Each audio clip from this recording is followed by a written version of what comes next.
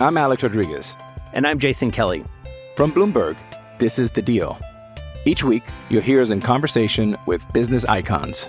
This show will explore deal-making across sports, media, and entertainment. That is a harsh lesson in business. Sports is not as simple as bringing a bunch of big names together. I didn't want to do another stomp you out speech. It opened up so many more doors. The show is called The Deal. Listen to The Deal. Listen to The Deal on Spotify. Slides it, baseline to Porter. Here he comes. Tries to slide it up and in, and he does. See Porter. He's going to try to light it up from distance, and he does. Oh, Porter is feeling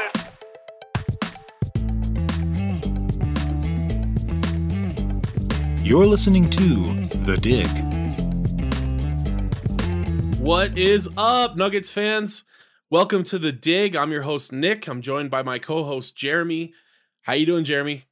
I'm doing pretty well. And by the tone of your what is up, Nuggets fans, I'd say you just got done watching the game.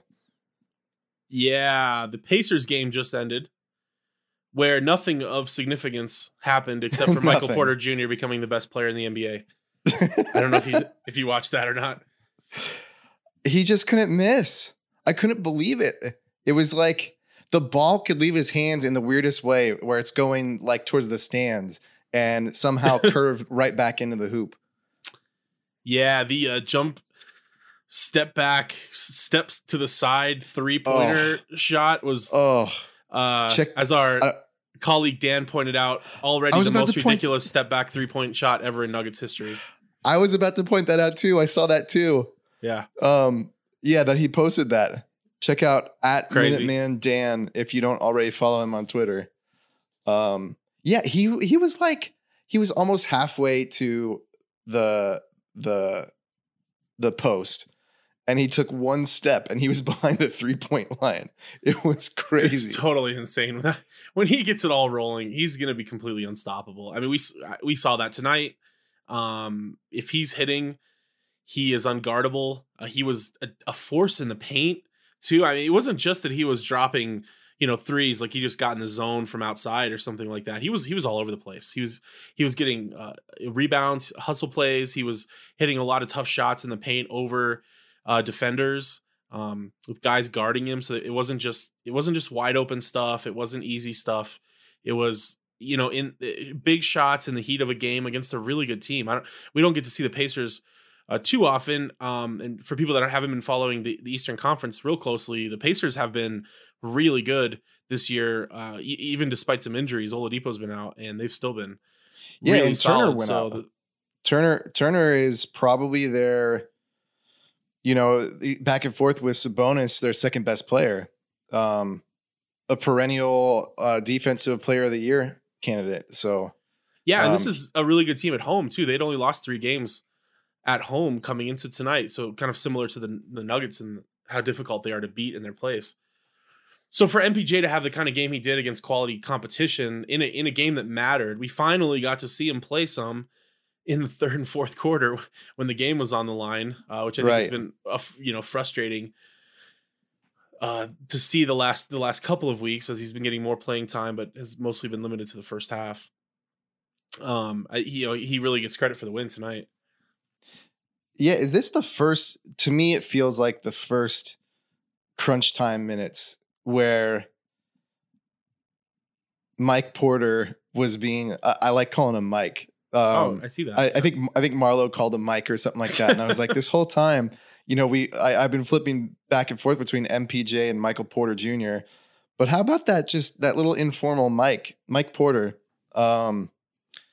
It felt like the first time that he's played a little bit with the starters. Obviously, he started a game, but this is the first time that it felt like everybody around him, including Malone, was relying on him for important points, for points that would swing a game that they cared about. And so it felt good not only from that kind of confidence standpoint that he's in during crunch time, but then also to see him deliver in just the most epic way that he could have was just the most easily one of the top 3 games of the season. And I don't even know, like, contender for already my favorite game of the season. The theme. In case we didn't make it clear already, the theme for the show is the one about MPJ. He's going to dominate our discussion tonight, as he's been dominating the last week or two as he's gotten more playing time, because he's just so darn exciting. Wouldn't you say? Well put. That just cut through to my soul right there. Yeah. So darn exciting.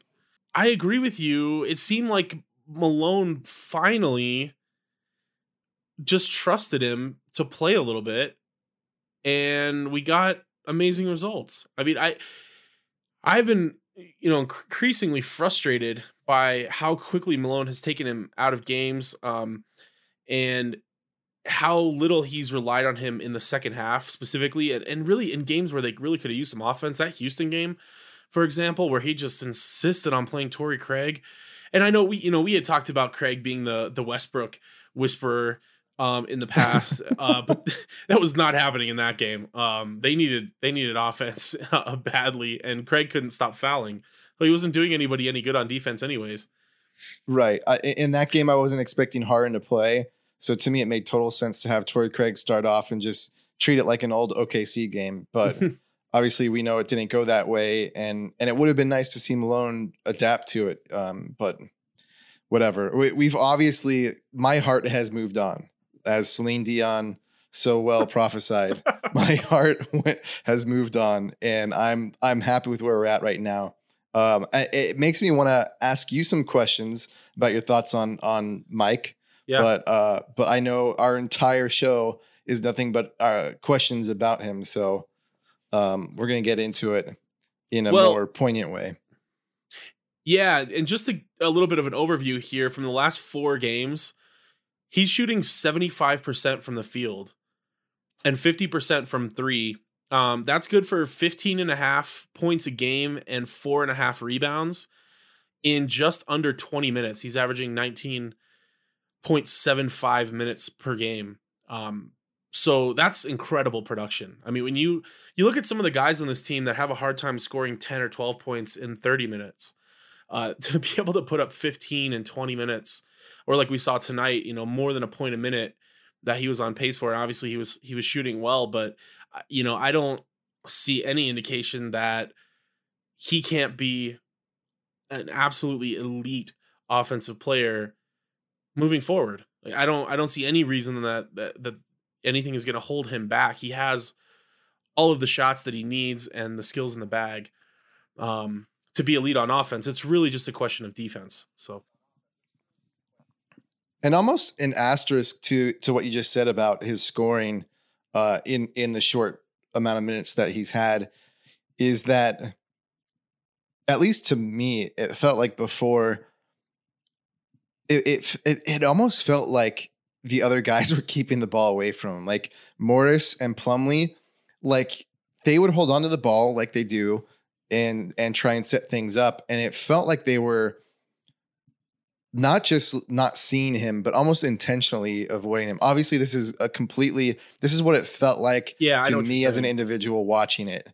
I had that thought a couple of times too. I mean, I don't think there was like some conspiracy, right, to keep him from scoring or something like that they're threatened by him or something like that. I don't think it was anything like that, but I know what you're saying. It did kind of feel like that sometimes. Right. And I think to take it off of my bias and bring it to a more neutral point, the offense that he was playing within wasn't in any way built to feed him, like to so that he could eat. And tonight it just changed. Tonight Plumlee played point guard more than Morris did. It was interesting to see. And Plumlee was looking for him every chance that he could. And I don't know if this was something between him and Plumlee that has just clicked, or that Malone wanted to push, or whether it was just the heat of the moment and Plumlee saw Michael Porter was hot, and so he just wanted to keep feeding him. But for Michael Porter to have gotten the points that you mentioned in a backup unit that wasn't intentionally in any way feeding him is significant. And then the fact that the second that they kind of turn it on and they run with him, that he opens up the heavens like he did tonight, is just like all the more substance that you need to believe in those stats. The highest shooting rate, the high scoring rate in that limited amount of minutes that we have. Jump into the segments then. We've got buy or sell and fill in the blank. We'll start off with buy or sell. All right, Jeremy, buy or sell. Michael Porter Jr.'s increased playing time is directly correlated with Mike Malone's extension. So Mike Malone got extended on December 24th. So we're just a little over a week into it. And it just so happens that Michael Porter Jr. has been in double digits of minutes in every single game except for one since then. I had it up earlier. I think this is his 5th game since the extension, but I'm selling this. I think more importantly, there's some potential. The question is this directly correlated? There's maybe some potential that this is indirectly correlated, but I think this is directly correlated to injuries. I think Michael Porter Jr. was already steadily getting time, just they were junk minutes. And certainly the first game after Malone gets his extension, Michael Porter Jr. plays 6 minutes in that game. But then the very next game, Paul Millsap is out, and all of a sudden Michael Porter Jr. gets 19 minutes. Then Millsap and Harris are out, and he starts and gets 26 minutes. And then, of course, as we noted in the Houston game, where Harris was out, he got still only 11 minutes in that game. So to me, it's a lot more to do with the injuries there. But this is the most common story for how guys come up and earn their keep, is through injuries. You just have to sit and wait. It's true in any sport. Yeah, and especially on a loaded team like this too. Right. So I think it has less to do with the coach kind of dictating the narrative of how Michael Porter Jr. will come about, and more just that Michael Porter Jr. has seized opportunities that the coach was kind of forced to give him. That's taking things a little too forced is not the right word. There's Juancho, there's Craig who could have been getting those minutes, but certainly Porter got the chance here, and I think Porter earned it more than Mike Malone just getting extended in some sort of handshake with Tim Connolly that he was going to play him more or something like that. Yeah, I think this became an easy narrative because of the timing issues we just discussed. It seemed like we saw this uptick in minutes. Well, we did. We have seen an uptick in minutes since the extension. So it's, easy for one's mind to fill in that blank, connect that dot and say, well, yeah, the front office this must have been a condition of their extending Mike Malone, is that he starts playing Michael Porter Jr. more or something. I really don't think Connolly puts that kind of pressure on Mike Malone. I'm not in the room for these discussions, but it seems unlikely. You need to that's I know I should be. I have a lot of things to tell them, but yeah, I don't know that they're real interested in hearing about it. To be honest, I want to see the heated conversation. Mike Malone, Tim Connolly going back and forth, and then they come to the moment where they realize, and then they stop talking, and they turn to the corner of the room, and there you are in your chair typing away on your laptop, leering at them, and you look up. And you just lay it down, the truth that they've come to rely on. Yeah, it's a good thing they don't listen to me, though, because I would have gotten rid of Barton last year. And Murray. and Morris, Murray at some our point, fearless leader. Yeah. Well, yeah, I could still be talked into getting rid of Murray. Me and our buddy Gordon.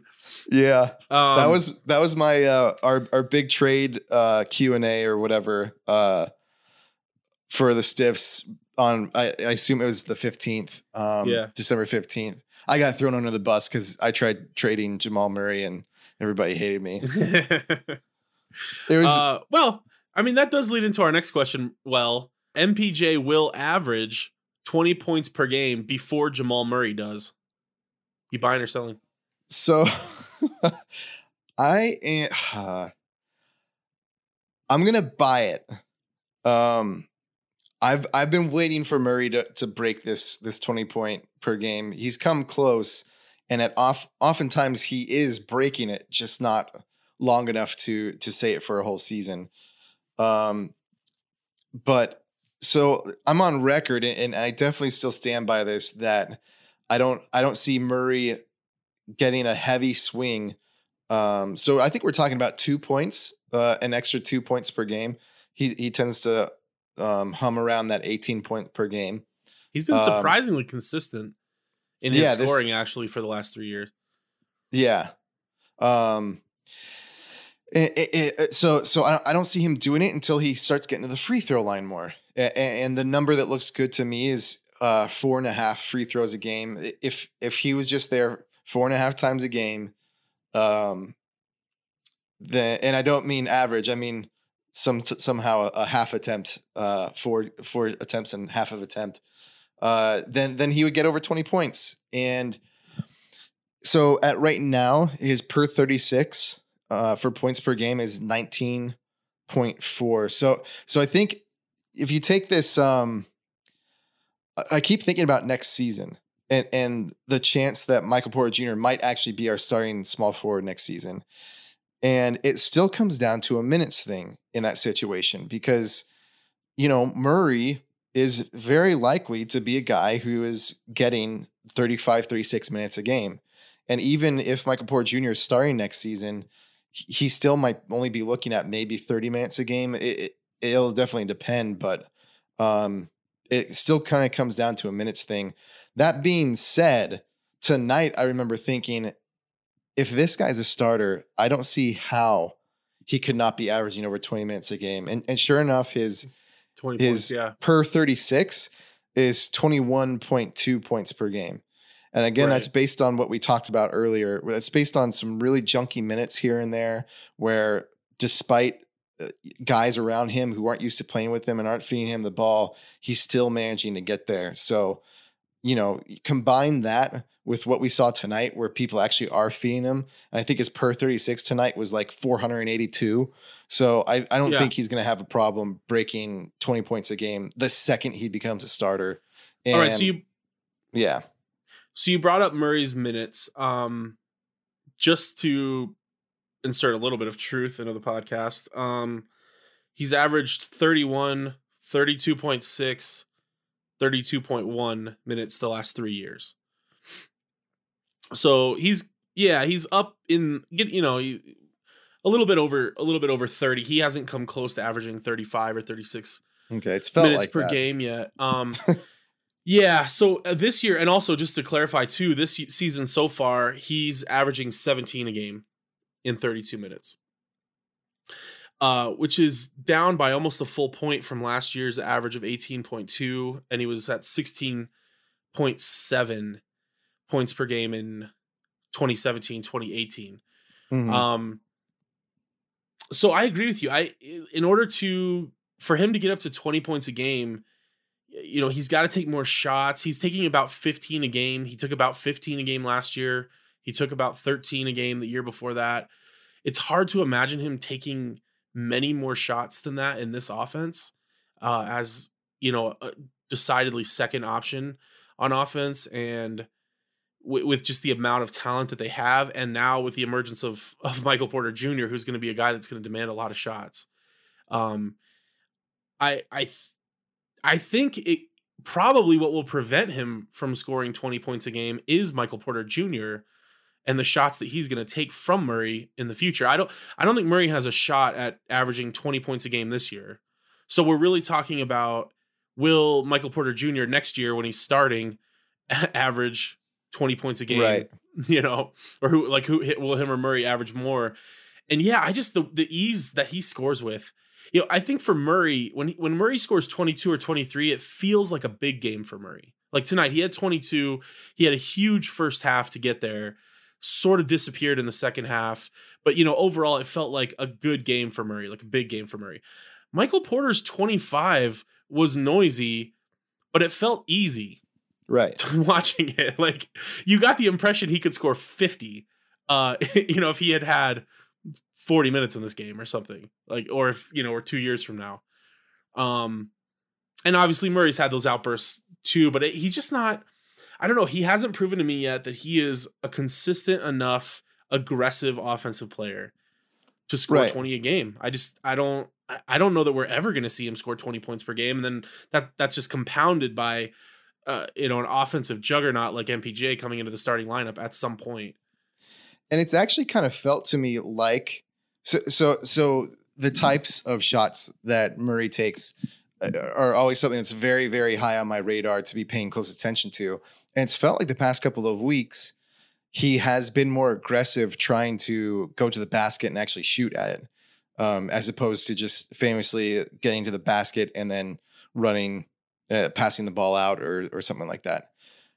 Fade away jump shot or something. Right. But unfortunately, the past couple of weeks that he has been more aggressive going to the basket has been some of his poor shooting of the season. He's been in a slump. So, and then tonight he gets a good 22 points. And what's he doing? He's taking all these step back 13-foot shots. You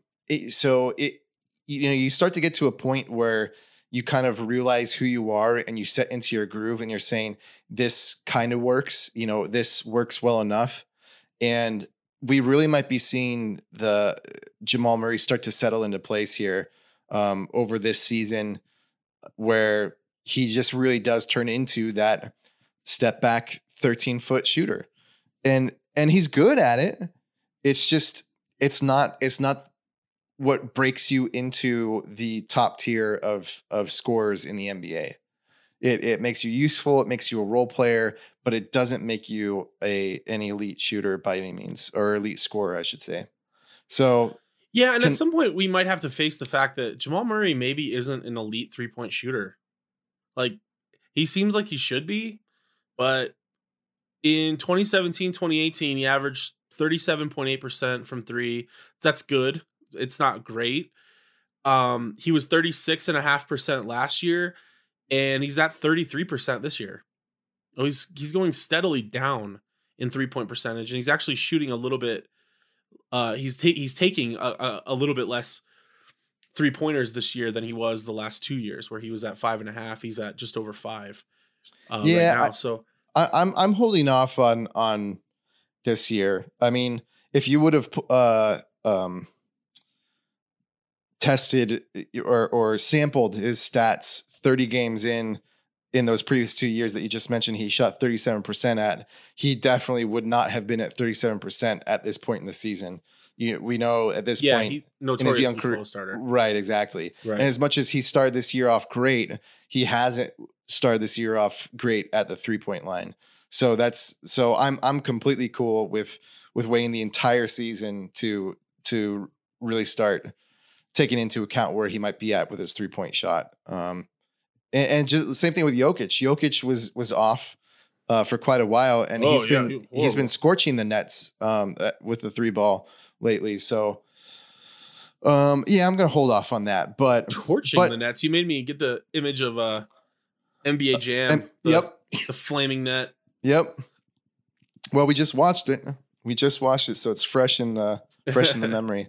But again, just to sum it all up, I don't see Murray's ways changing. If anything, I see them solidifying into that 18 points per game guy.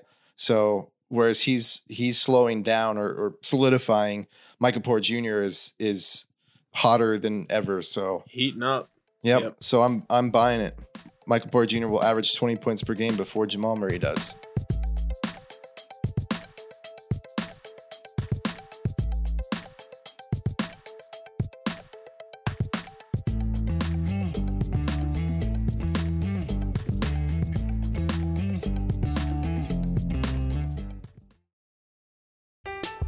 I'm Alex Rodriguez. And I'm Jason Kelly. From Bloomberg, this is The Deal. Each week, you'll hear us in conversation with business icons. This show will explore deal-making across sports, media, and entertainment.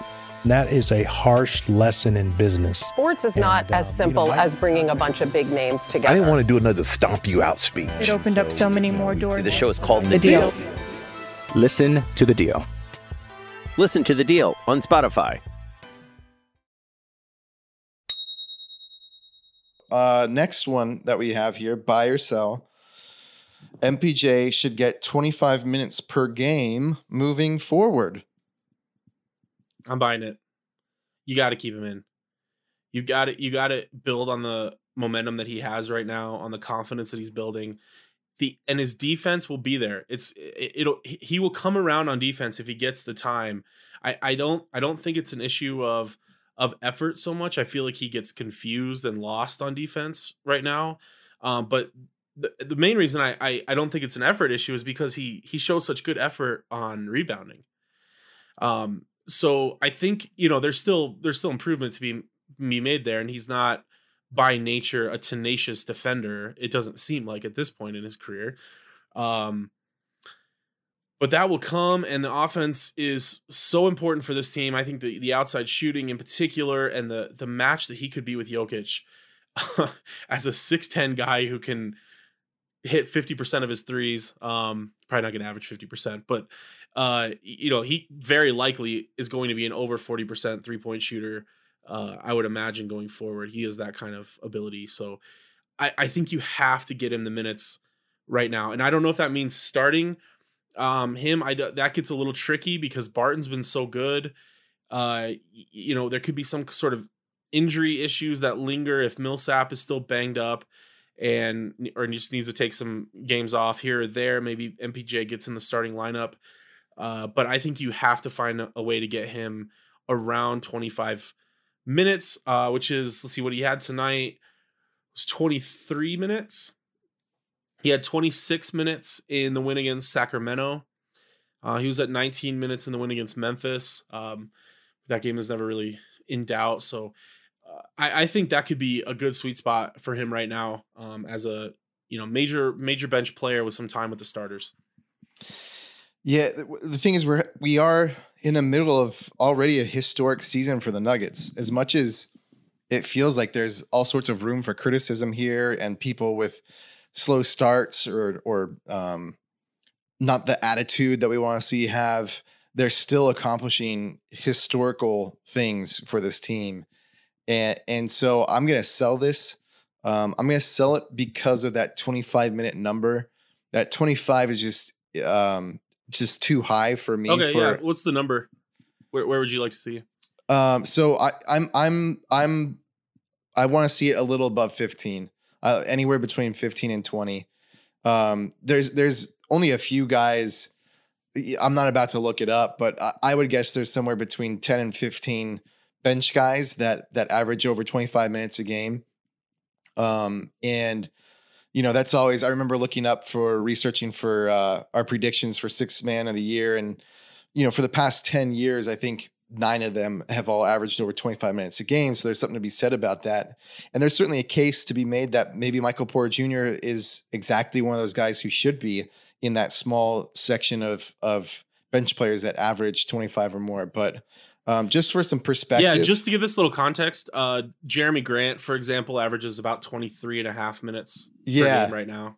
Exactly. Morris is at about 18, Plumlee 17, Beasley 16. And keep in mind, these are games that they actually play in. Then it falls down to a tier of 12 minutes. Juancho averages 12, Craig averages 12, Michael Porter Jr. averages 12. And again, that's in games that they play in. So obviously, Craig, Juancho, and MPJ haven't suited up for all these games, and the totality of their minutes don't reflect that. But when they do play, they're averaging about that much. But even in totality, they are all about at the same area. I looked that up too. The only big difference is that Jeremy Grant, I didn't realize this, has actually played 40 more minutes this season than Millsap has. Millsap has had some injuries, some nagging injuries, nothing serious, obviously, but so Grant is a guy that I think Michael Porter Jr. we saw him play a little bit of power forward. I think he could easily grab a couple of those minutes. We don't see the bench accomplishing a whole lot with Grant's 24. That's by no means the pride of the Nuggets, is the bench unit that's being led by Grant. So, grabbing 2 minutes there, and then just really cutting out Juancho and Craig is going to do wonders for Michael Porter Jr.'s minutes. His floor should be around that 12 to 15 minute mark just by not really playing Juancho or Craig. So then it gets complicated when Tim Connolly gets involved and he's trying to move players and make deals and show that guys can play. And so it just gets a little complicated around this time because he wants to showcase those guys. But then one other thing I want to mention is tonight when I was just falling madly in love with Mike Porter, Mikey P. I had the moment hit me. It was when he made his most egregious defensive rotation, missed his most egregious defensive rotation, where it hit me just. My reaction to seeing such a terrible rotation was, I don't care. He's on fire right now on offense. I don't care. And then my next thought was, that was the right reaction to have. Well, my next thought was, oh my God, what if Mike Porter has the exact same thought? That's a very, very dangerous path for this guy to go down. And so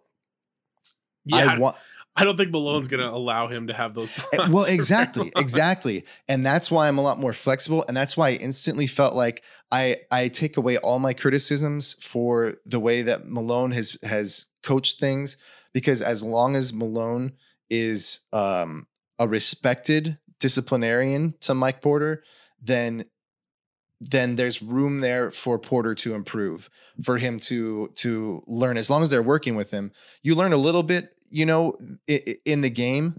But what's much, much better is when, yes, you do play, but then afterwards they work with you specifically to show you where you did this and where you did that.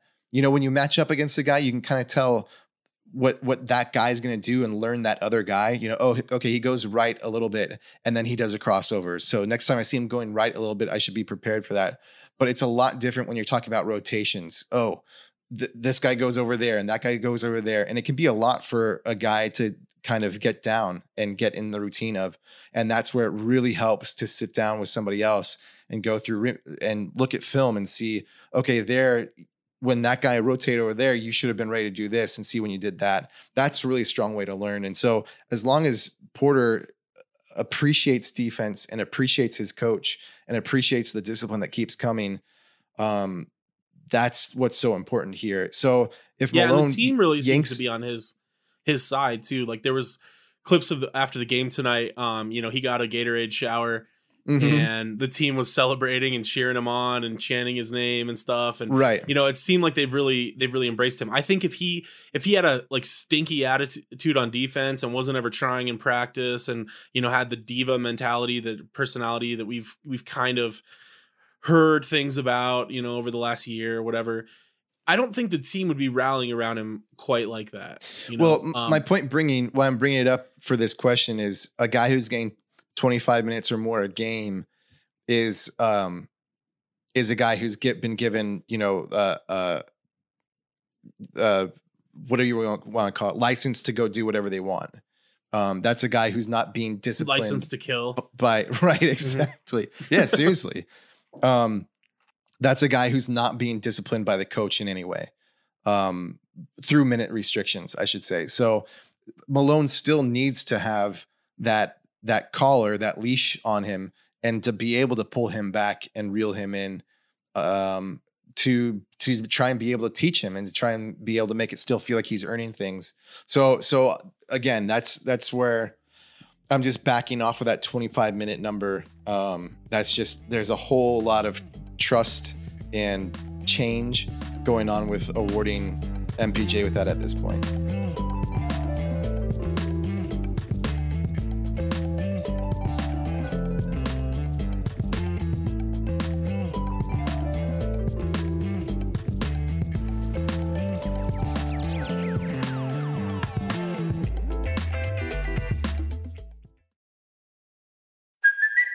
It's Kaylee Cuoco for Priceline. Ready to go to your happy place for a happy price? Well, why didn't you say so? Just download the Priceline app right now and save up to 60% on hotels. So whether it's Cousin Kevin's Kazoo Concert in Kansas City, go Kevin, or Becky's Bachelorette Bash in Bermuda, you never have to miss a trip ever again. So download the Priceline app today. Your savings are waiting. Go to your happy place for a happy price. Go to your happy price, Priceline. Fill in the blank. All right, Jeremy, let's play fill in the blank.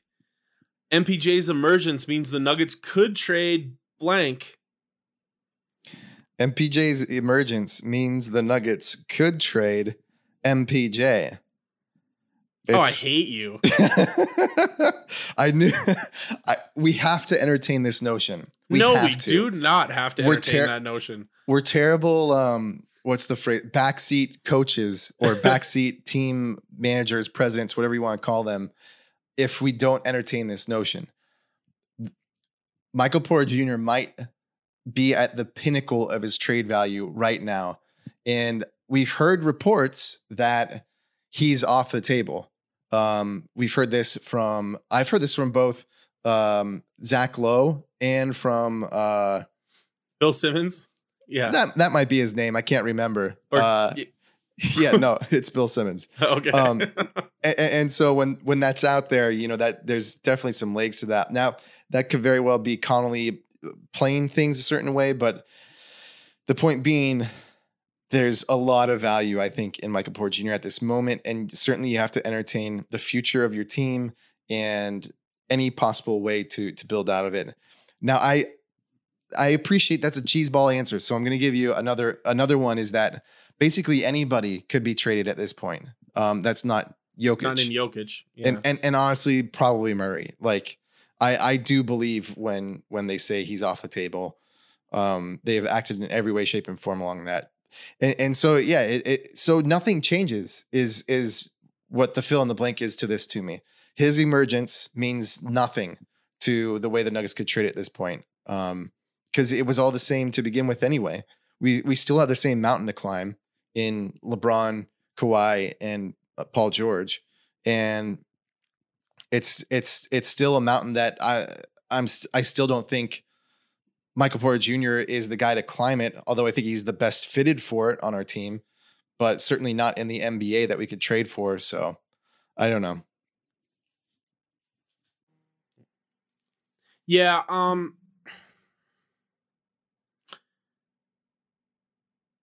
Let me throw out a different alternative.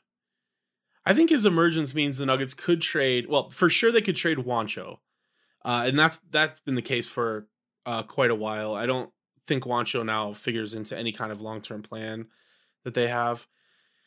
And he's a free agent this year, so it really doesn't make sense to hang on to him if there's some sort of, way to package him. The question is, who would you package him for or with? I mean, I'm thinking Gary Harris is starting to be very tradable. The reason is you trade Harris and you slide Barton to shooting guard, or Barton's been playing great defense too this year. So you don't really lose anything on defense at the guard position, and you can start Michael Porter Jr. at small forward. Now, granted, you're giving up some defense there because Barton's been playing good defense. By doing, you mean that. Harris? Yeah, I'm sorry. Harris has been. No. Barton's been playing good defense at small forward. Right. But if you trade Harris, but he's undersized. Yeah, so I'm saying if you replace Harris with Michael Porter Jr., or if you replace Barton with Michael Porter Jr., you're giving up defense, but Barton's also undersized. So you're definitely adding length.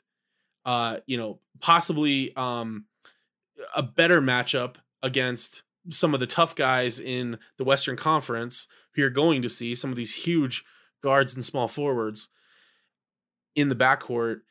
And you set the kid free. You let him loose and he can do his thing. Yeah.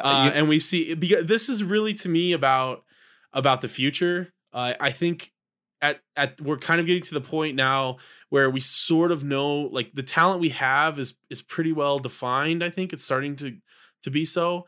And we kind of know, like, who the best players on this team are. And I feel like those are the guys that need to be on the court the most, even if that means you might not make a championship run this year, which, I think is increasingly unlikely the way the Lakers have played, with, how tough the Clippers are going to be in the playoffs. It's going to be tough for the Nuggets to break through in that crowd. And then if they were able to, you get to the finals, the Eastern Conference is loaded. The Bucks look like a juggernaut. So I like to think that the Nuggets have a chance at a championship this year. I still think they're a superstar sort of player away, and I think Michael Porter Jr. very likely could be that player, but I think he's probably a year away from being able to be that guy in a championship run, at least a year away. But he's not going to get there unless you get him time.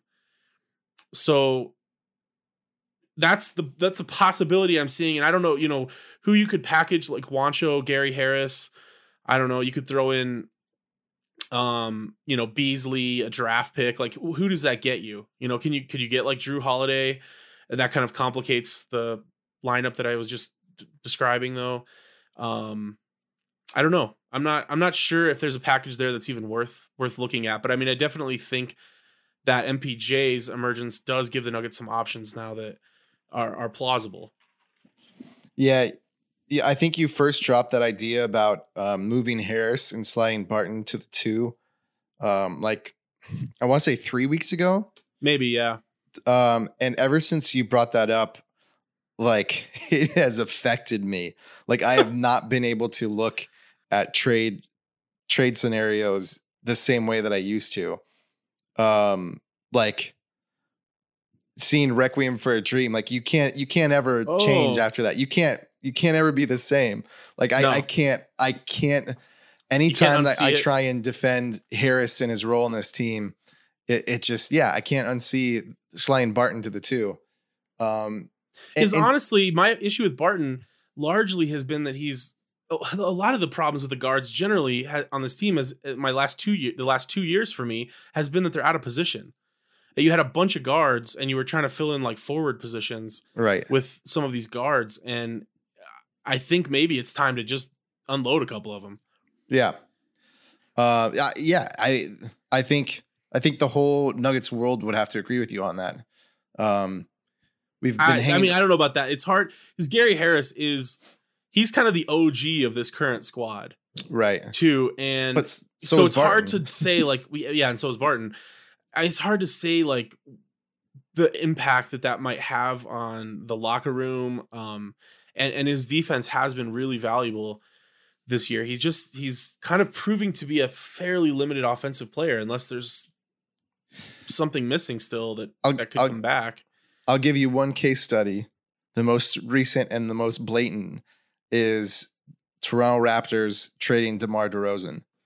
That was a guy who was an OG and personality-wise, heart and soul of the team. Completely shattered the team when it happened, and we know how that story goes. The counter argument to that is that they got Kawhi Leonard in exchange. So if Kawhi Leonard's willing to come, they got him for one season, which means that they got a championship. They didn't get a player, they didn't get longevity, they didn't get franchise or anything. All they bought was a championship. They literally sold their most beloved player next to Kyle Lowry for one championship. And in all honesty, I think the Nuggets are in a position where something like that could So what also if happen. you could do like Juancho, Gary Harris, Malik Beasley, a draft pick for Chris Paul? No. Or I'm trying to think about a guy who... We can really get lost in some trade conversation here. To me, the only thing on the table, the only Kazakh dune that we have to climb, if I may, is the small forwards of the West. And that's the only trade. If you're going to start MPJ at small forward, he's going to be the one guarding LeBron James, that is kind of a scary thought. Yeah, no, you can't do that. So you'd be that's that's the most organic way of us earning a championship this season.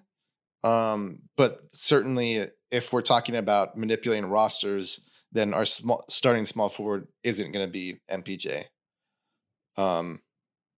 We'd be moving Harris, and whatever package for a small forward that can help us climb that mountain. But anyway, again, we could get lost in that forever.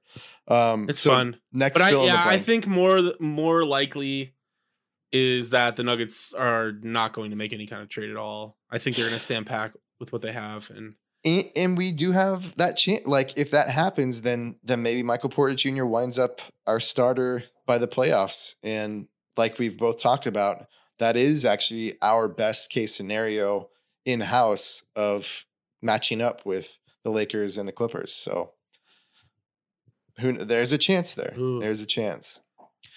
Next question. Fill in the blank. Blank is a legitimate reason to still be worried about Michael Porter Jr. The only legitimate reason I still have to be worried is his back. We haven't heard anything about his back or his health at all this season, so I'm assuming that things are looking good. He's been, it doesn't seem like he's on any kind of minutes restriction. He played, 23 tonight. I've never heard anything that says he couldn't play 30 or something if need be. But that also means that we don't know if his back will hold up under that kind of minute load. We get to the playoffs. If he's playing 30 minutes a game for some reason because of injuries or something, that's kind of my big concern about him is that he's on fire. He's tearing up the league. And then we hear he's having back spasms. Right. He's going to miss the next few games. And then it turns into a month. And then we're like, which is a very real possibility for him. So that's the thing that still kind of keeps me up at night if I'm already up and can't sleep. Yeah, I was just hearing about how Zion, they're teaching him to re-walk and to rerun. And that's part of what's extending his timeout. Which is just a crazy thought. That's such a crazy thought. Yeah. And I wonder, it sounded reminiscent. I couldn't remember whether they went into that with Michael Porter, but it's just I'm almost kind of worried that I haven't heard any problems with his back yet. Like how has he done so well where tonight he hits the floor several times? I remember one time specifically when he went for a steal and wound up just like rolling several times into the cameraman. And I was like, oh no, there it is. That's it. Game over, broken back. And he pops right back up. Like he's, a sprite little guy who's not, 7'10" and 40 pounds. Yeah. So, I don't know. But so I will say this, the thing to worry about with his back is not contact really so much. Mm-hmm. It's really an issue of like when you get a fusion in your back, it causes the rest of your vertebrae, like it locks down one of your vertebrae, and then the surrounding vertebrae can't move the way that they would normally move. So then generally what happens is those problems now, they kind of have a ripple effect up your back. So like the next vertebrae up at some point needs to be fused and on it goes. But, sometimes it can take 10, 12 years before that happens, or you can have disc problems or things like that just because your back's not moving the way it should. It's locked in a certain spot. So I wouldn't worry so much about, contact with him or things like that. I don't think that is something that would cause him any problems if I understand his injury correctly. Right. It's not like he hits the ground or something and he has a broken back. No, right. It's more like your back spasm thing that you're talking about. Yeah, it's more like going to be a degenerative thing over time, I think, or because of like too many minutes that he's playing or too much stress on the back. Like we just don't know how his back will respond. I don't think to increased workload. And hopefully it'll respond well. But so my fill in the blank is ego is a legitimate reason to still be worried about MPJ. Your ego or his? Ego is I know. I said your ego or his? Oh. My ego has not stopped anything. No reason to be worried there. But no, I'm telling you, that moment I had watching this game where I felt like I don't care that he's not rotating. It was the scariest moment to think that Mike might be doing the same thing. So I think there's still a concern. This is very much like the formative years, this season, next season. It's a very tender time for him to be developing the way that he feels he needs to approach working together as a team, working on his craft and caring about defense. So as long as his ego stays out of that, even if he's averaging 20 points a game by the end of the season, maybe he's in, maybe he's a starter, maybe he's averaging 20 points a game. As long as his ego doesn't get in the way and he still fights for the rounded out basketball player that we need. Oh, you called him tender. He's just a baby. He's a baby. He's a Yoda baby. All right, let's wrap it up. The only thing more exciting than MPJ's emergence is blank. Bird Call? Have you heard about this? No. In Denver? Yeah, it's a chicken place that got opened by the Park Burger people. Oh, I did hear about this. I just didn't know that's what it was called. It's unbelievable. Yeah. These sandwiches, we were talking about Popeyes. These sandwiches look unbelievable. Wait a second. Is this the place that's like across from Illegal Pete's on like Evans? I have no idea. I saw they have 3 locations already. I've completely missed the boat on them at this point. They already have 3 locations. Yeah. So I don't know. They probably are there. I don't know. There's definitely a chicken, like kind of quasi fast food looking place. Is that? It's very cool looking. Yeah. It's also like not your McDonald's fast food chain looking kind of restaurant. Right. I imagine. So, yeah, that's probably it. Okay. Sweet. Yeah. I think there's one pretty close to where I'm at in Inglewood. So you got to go and let me definitely know. Gonna hit that up. All right. The only thing more exciting for me is the apparent existence of an Abrams cut of Rise of Skywalker. Apparently, Disney really meddled pretty severely with the last installment. Did you see it yet, Jeremy? No, don't spoil anything. I won't spoil it. What I will tell you is that there's a lot about it that I really liked a lot. I do feel like it felt rushed, and I was kind of worried when I found out that the running time was 2 hours and 20 minutes for the end of a 9-movie a saga where the last movie really left things totally open-ended. I was a little concerned about how they were going to fit in that much story into just over 2 hours. And it does feel very rushed. And it turns out that there might be a reason for that. It could be that Disney got super involved and way too heavy-handed. Did they have a lot of reshoots chopped it up, on this one? I feel like I heard that. There were a fair amount, but there's a lot of rumors coming out right now that it sounds like the whole production just was kind of a mess. Like they had a lot less time to do this one than they had on the last 2. And JJ came back. This is what the rumors are, being promised total creative control. And then as things went along, that control got reduced significantly. There were major plot points. I won't spoil anything, but there were major plot points that he wanted to include that he wasn't allowed to. And supposedly, and I don't know, it just, the film does feel very half-baked when you see it. It really cooks along. It moves super quickly, which on a first viewing is a lot of fun. It's also kind of overwhelming. I actually liked it more the second time I saw it. Things kind of slowed down for me, and I appreciated some of the nuances of the film more.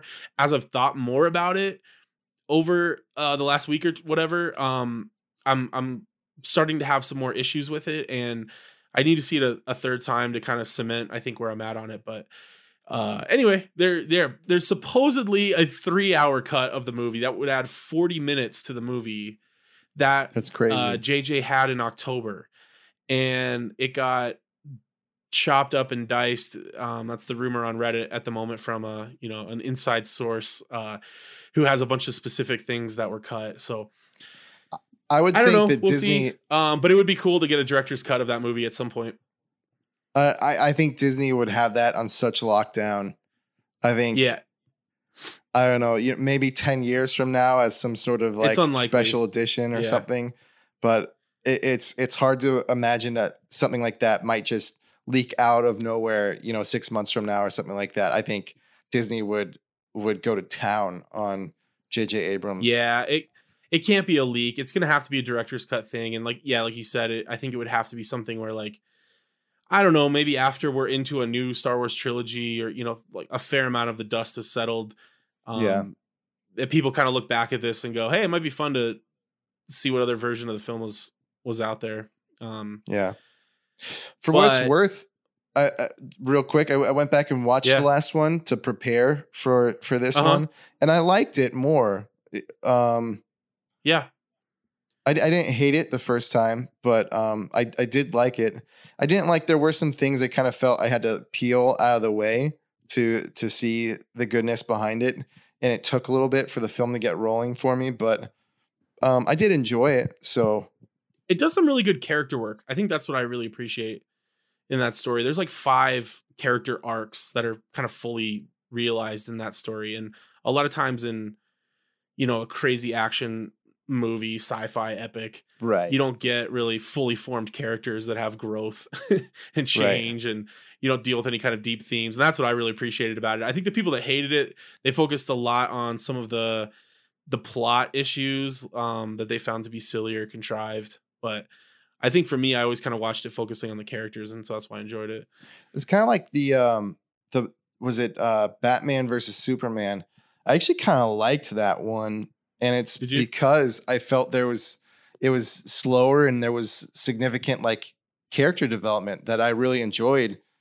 And to me, it didn't feel like there was just fight after fight after fight, which is just kind of boring to me. So I can see where you're coming from, where if you're able to center on character development, you're able to gain something more from a movie.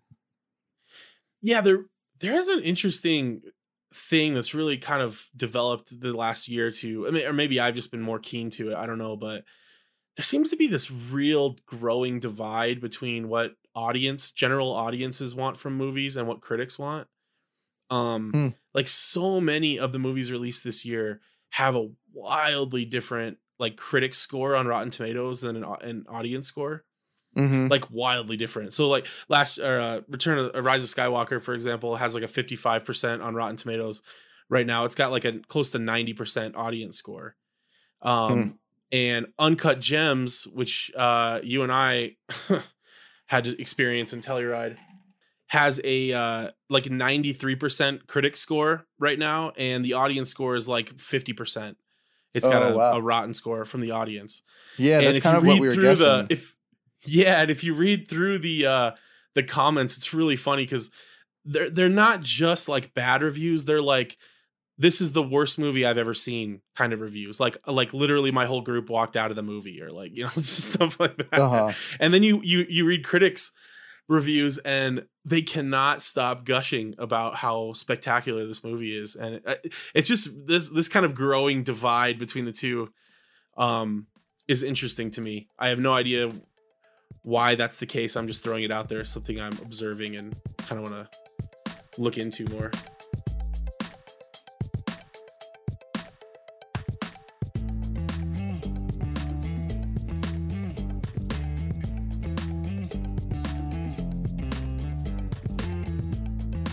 Awesome.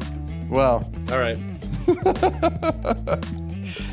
Everybody, don't go watch Michael Porter Jr. and can't wait for Uncut Gems to enter the starting lineup for the Nuggets. I don't know. My mind is so confused at this point. Awesome. Best episode ever.